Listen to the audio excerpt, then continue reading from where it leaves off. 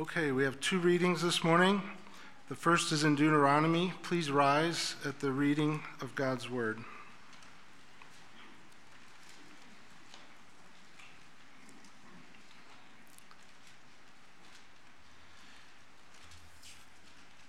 Deuteronomy 8, verses 1 to 3. The whole commandment that I command you today, you shall be careful to do, that you may live and multiply and go in and possess the land that the Lord swore to give to your fathers. And you shall remember the whole way that the Lord your God has led you these 40 years in the wilderness, that he might humble you, testing you to know what was in your heart, whether you would keep his commandments or not. And he humbled you and let you hunger and fed you with manna, which you did not know, nor did your fathers know, that he might make you know that man does not live by bread alone, but man lives by every word that comes from the mouth of the Lord. And then in Luke chapter 14, the first 11 verses.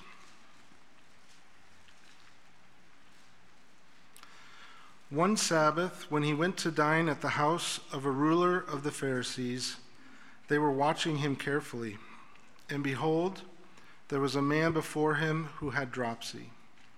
And Jesus responded to the lawyers and Pharisees, saying, "Is it lawful to heal on the Sabbath or not?" But they remained silent. Then he took him and healed him and sent him away. And he said to them, "Which of you, having a son or an ox that has fallen into a well on a Sabbath day, will not immediately pull him out?" And they could not reply to these things. Now he told a parable to those who were invited when he noticed how they chose the places of honor, saying to them, "When you are invited by someone to a wedding feast, do not sit down in a place of honor, lest someone more distinguished than you be invited by him. And he who invited you both will come and say to you, 'Give your place to this person.' And then you will begin with shame to take the lowest place. But when you are invited, go and sit in the lowest place, so that when your host comes, he may say to you, 'Friend, move up higher.' Then you will be honored in the presence of all who sit at table with you. For everyone who exalts himself will be humbled, and he who humbles himself will be exalted." You may be seated. Thank you, Doug. Thankful for you and Elise, your service as a teaching elder, and little known, underestimated fact, the chief architect of the church bylaws, the Jefferson of Providence Church, only real believer. Good. Well, verse 11 this week reminded me of a story. Frank Lloyd Wright, the architect, who was not a humble man. At one point, he was being sued by one of his clients, and so right before the trial, his lawyer, came down and said, "Now, Frank, when you take the stand, you've really got to be modest. You got to come off as humble, or this thing, it's all going to be a huge disaster." Frank Lloyd Wright says, I got it. So he takes the stand, and judge says, "All right, state your name." And he says, "Well, I'm Frank Lloyd Wright, and I'm the greatest architect in the world." Lawyer hangs his head. It just goes downhill from there. Comes off the stand. Lawyer says, "Frank, what happened up there? I told you to be modest." And he said, "Well, you see, I would have been, but I was under oath." See, we recognize pride when we see it. And yet, pride seems to have certain social advantages that we gravitate towards narcissists. And yet, we know that there's something really about humility. And today, our passage, because we really looked at 14, 1-6 when we looked at 13, 10-17, is on this short parable where Jesus ends with the exhortation in verse 11, "For everyone who exalts himself will be humbled, and he who humbles himself will be exalted." Now, you can call that one-liner maybe something like a principle of reversal. That moves in a way that we don't anticipate, right? So a person who asserts him or herself will be brought low, but the person who is genuinely humble before God, that's the person who's going to be raised up. Now, how prevalent is this in Scripture? It's everywhere. That's why we had a reading from the Hebrew Bible. So from the time of Moses, a solid 1450 years before Luke's gospel, what does God say? Well, I put you out in the desert to be dependent upon manna so that you might remain humble, that it is a feature of God's people to be humble. In Luke's gospel, you don't have to turn to all these, maybe something to look at this week, but chapter 9 and verse 46, an argument arose among them as to which one of them was the greatest. But Jesus, knowing the reasoning of their hearts, took a child and put him by his side and said to them, whoever receives this child in my name receives me, and whoever receives me receives him who sent me, for he who is least among you is the one who is great. Even looking back from a passage we went through recently, we didn't talk about this verse, but chapter 13 and verse 30, and behold, some who are last will be first, and some who are first will be last. Flip over to chapter 18. Again, you don't have to flip it, but this week, if you do, you'll notice the exact same thing as chapter 14 and verse 11 and 18 and verse 14. For everyone who exalts himself will be humbled, but the one who humbles himself will be exalted. And for good measure, chapter 22 and verse 24. A dispute rose among them as to which one of them was regarded as the greatest. And he said to them, the kings of the nations exercise lordship over them, and those in authority over them are called benefactors, but not so with you. Rather, let the greatest among you become as the youngest, and the leader as the one who serves. For who is the greater, one who reclines at the table or the one who serves? Is it not the one who reclines at the table? But I am among you as the one who serves. The principle of reversal in Luke's gospel and among God's people welcomes us into this space of humility. Now, humility, as we talk about it biblically, anybody who really spends a lot of time in this kind of literature, there's an obvious move, if you just try to make your way, an obvious move that all the commentators make is, how does humility stack up against the backdrop of all the other literature floating around the time of Luke? And this is what you'll read. So the Greeks and the Romans, humble was not something you would ever try to be. That the word is there, but it's very clearly a low social class. It might be something equivalent to today, like, the poor. The people on whom there's no favor, and they've kind of deserved their lot in life. So the very charge to be humble would not even make sense to them. It is a social class. So it is with God's people. It is one of the many legacies of what we would call the Judeo-Christian tradition, that humility is a virtue, that humility is something that can be cultivated, and in fact, it's a very good thing, which is what a virtue is. So right away, we say, Christians, Jews and Christians are different in seeing humility not as a social class to be avoided, but as a virtue to be cultivated. But now we get into what I've titled this message, the humility paradox. Because you start to say, well, how do we define it? And Jesus here clearly says, be humble yourselves. How do you do it? Now, some, I think rightly, I don't mean to push back too hardly against this, but some will define it merely in terms of a negation, that is a self-forgetfulness. That humility is close to forgetting yourself. But the problem, as I see it with that, is how do I do that without thinking of myself? How do I evaluate whether I've forgotten myself to the appropriate degree? You're interviewing for a job, and they ask you to self-evaluate, and you get to the question, well, how are you at humility? 1 to 5. Well, what do you answer, right? So I think 5, I'm pretty good at it. So you immediately meet a trap on this particular virtue. How can I grow in humility without being conscious of it? Or put differently, does the truly humble person really know they're humble?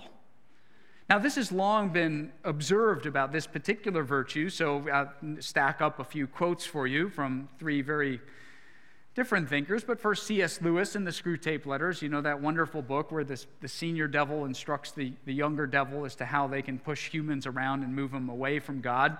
So the senior devil tells the junior devil, all virtues are less formidable to us once the man is aware that he has them.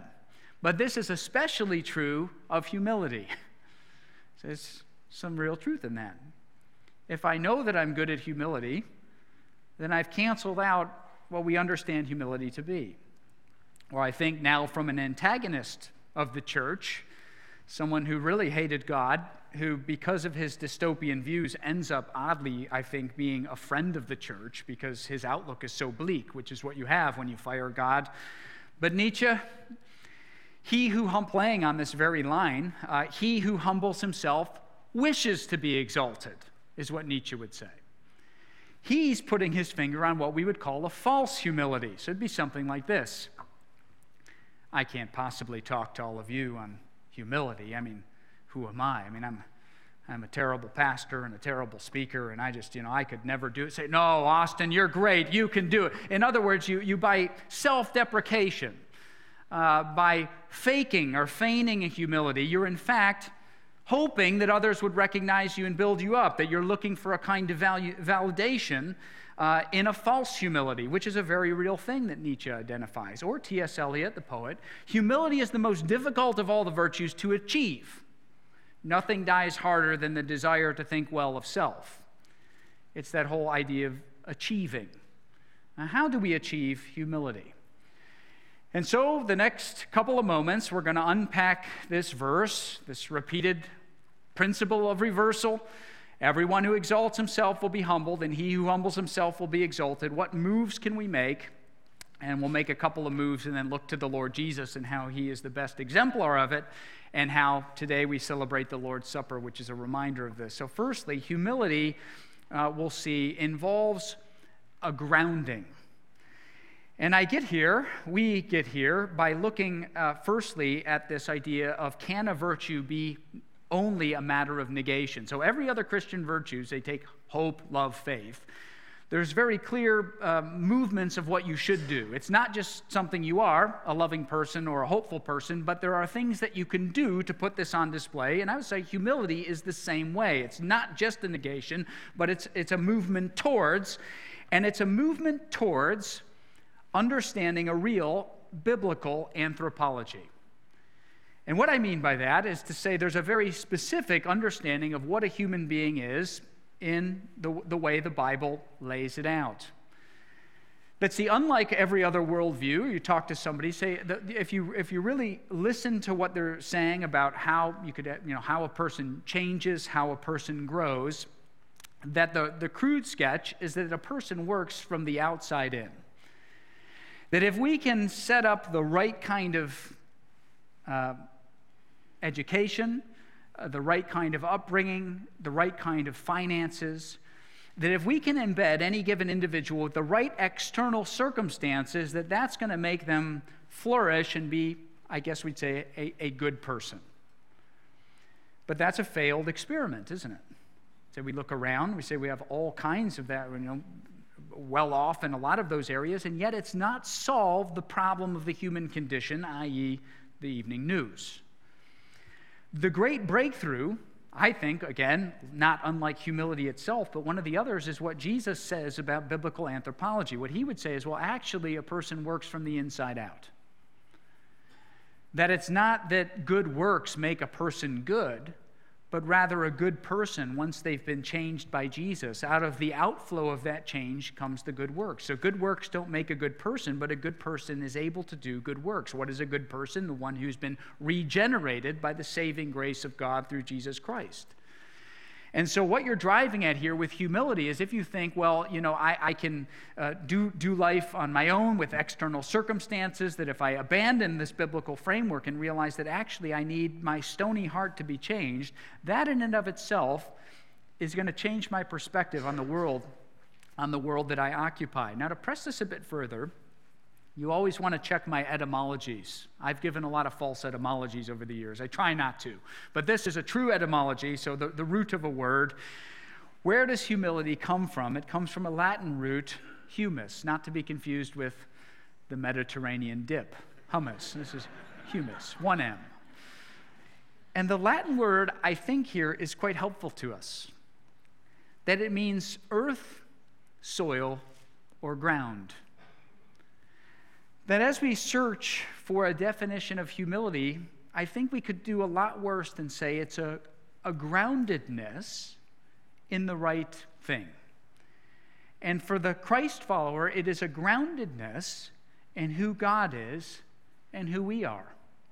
And this is where the whole story of the Bible, one big story of the Bible, is so incredibly beneficial. Every person, you've never met a mere person. Every person is made precious in the image of God. I talked to a brother in our church who recently became a dad at the men's conference. I asked him, I said, well, you were in the room when your boy came out? Yeah. I said, what do you think? He said, yeah, it's a miracle. All the organs are in there. It's a pretty good design, isn't it? It is. Every person's made in God's image. This is why every person is capable of such extraordinary things that through one lens you look at people and say, I can't believe that is so amazing that God's given them the kind of mind to do these incredible things. Human beings are remarkable miracles. But we also look out and say at the same time, we affirm, while every person is a miracle, that there's so much wrong. It's exactly what the Bible says. Every person's made in God's image, that they have these special endowments that can't be taken away, and yet each of us has gone our own way, and we've marred things so deeply, and we feel as if we need to be rescued from the outside, which is precisely what God has done in Jesus. The cross of Christ confronts my pride because it exposes me to my fallenness, my sinfulness, my finitude, but I realize in that I can be redeemed and set right and ultimately reconciled to God and my brothers and sisters.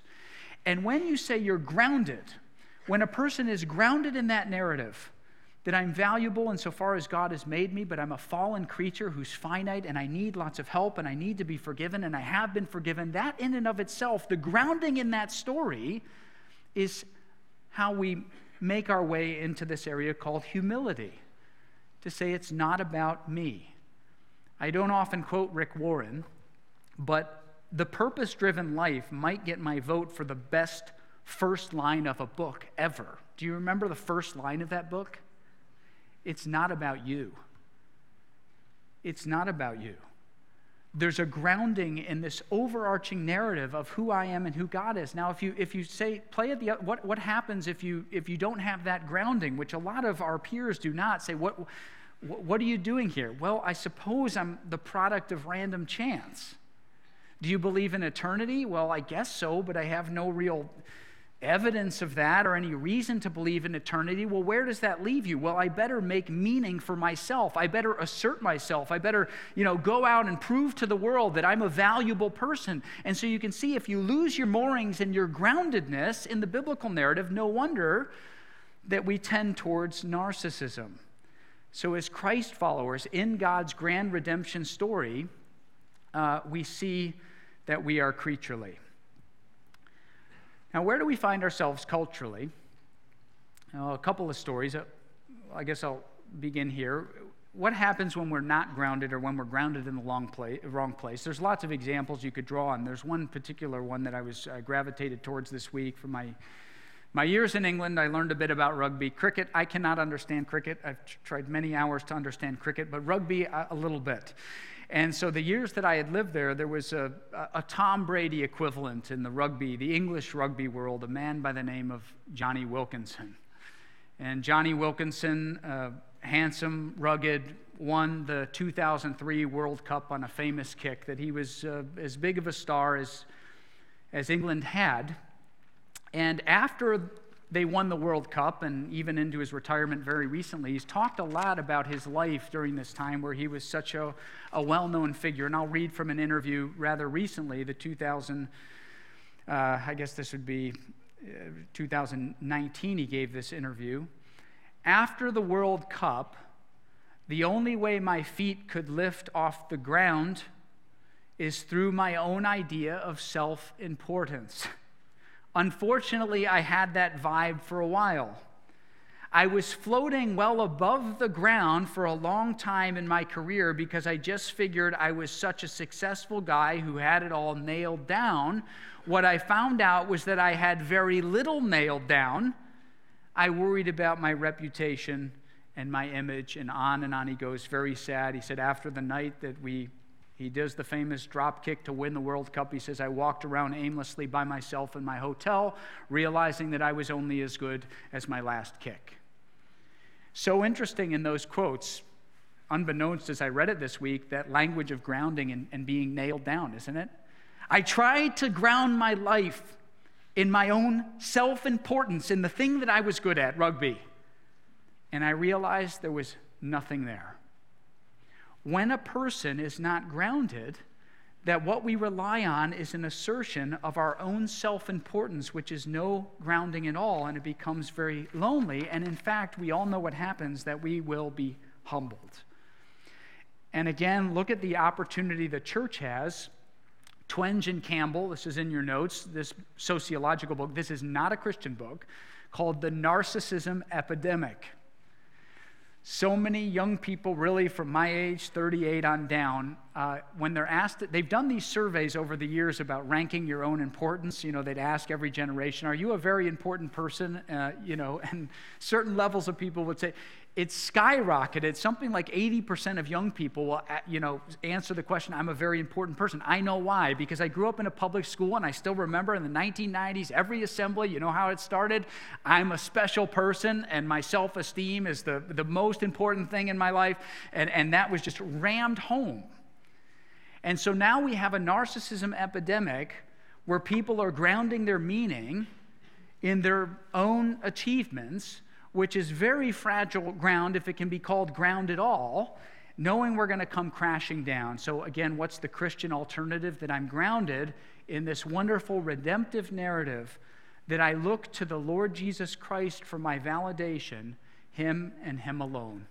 And I hope, Christian, this is true for you. It is so easy for us to lose our way, to assert ourselves, to rely on our achievements or whatever it might be, instead of saying, you know what, I'm a child of God. He made me. I belong to Him. He's redeemed me in Jesus. His plan for my life is that I would proclaim Him, and in that I am secure, and in that I might remain humble, that the world is really not about me, which spills into the second point, that humility involves a decentering. And if you could turn now to the parable, what happens in this little parable? Well, Jesus observes an interesting scene, that the guests come into the banquet, and some of the guests scramble for the very best seats.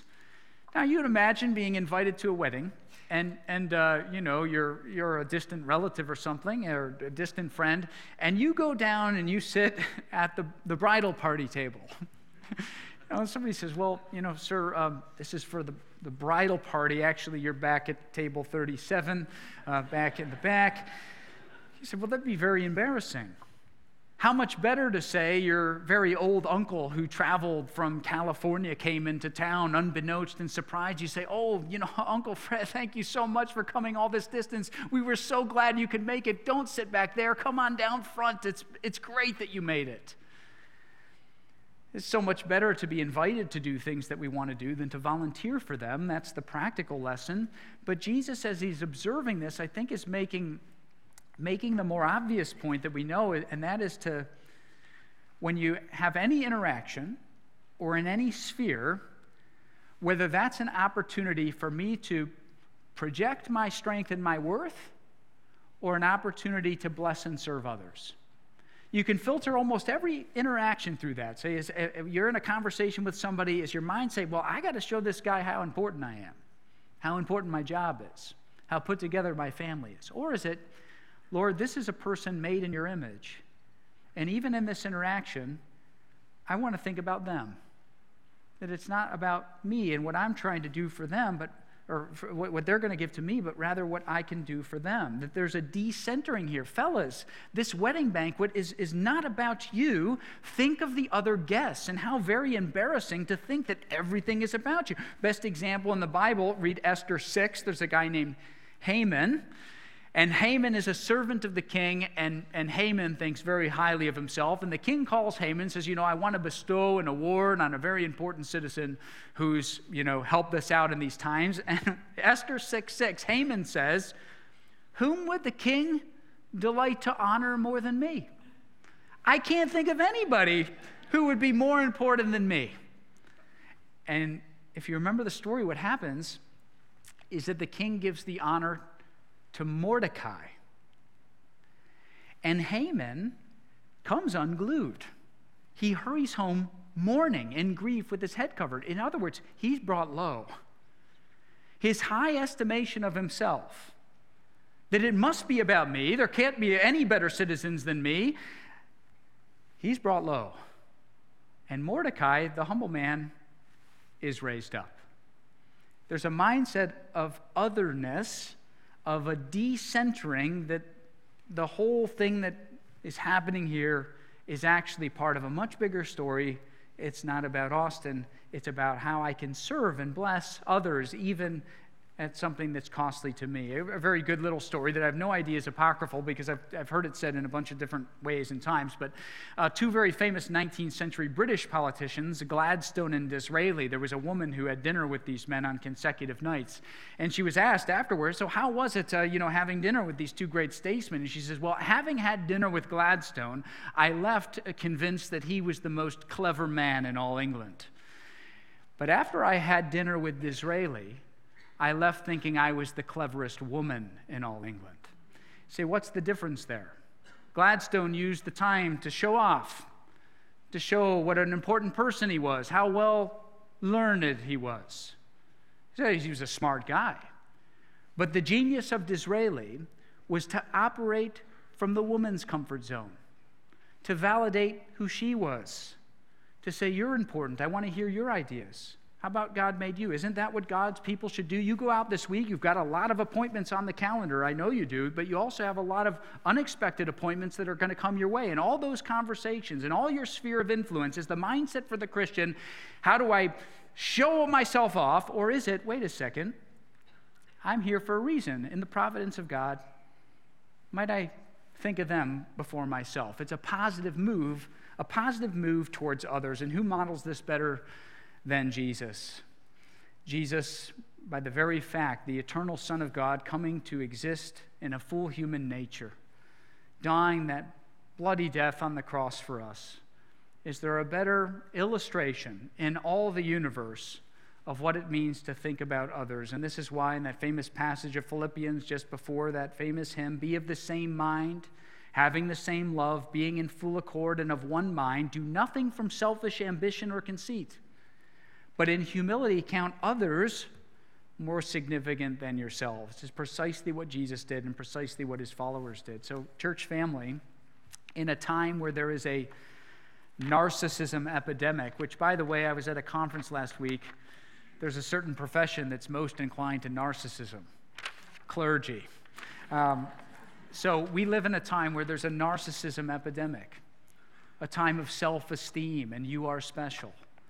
And how do I get out of this situation? What's best for me?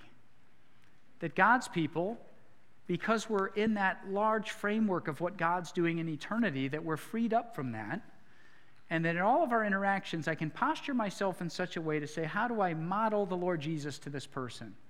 And I think because of where we find ourselves, here is yet again a wonderful opportunity to be the people of God who've been reconciled through him, through Christ. So the men who now will help serve the communion, and the men who are leaders in the church, if you would make your way to the back, I'm going to pray, and then I'll give instructions for the celebration of the Lord's Supper. Father, we thank you for this word about exaltation, self-exaltation, and humility, that when we puff out our chests and ground ourselves in our own accomplishments, that we know that famous line, pride goeth before the fall, that we're going to come crashing down because there's nothing really there. Alternatively, Lord, help us to humble ourselves underneath your mighty hand, as Peter says. If we humble ourselves under your mighty hand, that you'll raise us up. We know you oppose the proud but exalt the humble. And so help us, Lord, to get there as it grow us in this area. We recognize we work from the inside out. It's both who we are and what we do. And in what we do, may we be grounded in your biblical narrative, but also others-minded, and even how in our body language and in our words and in our conduct. So we thank you for this word, for the completed work of Jesus, the demonstration of Jesus. Help this sink in. May we have fruitful discussions and activities in light of it for Christ's sake. Amen.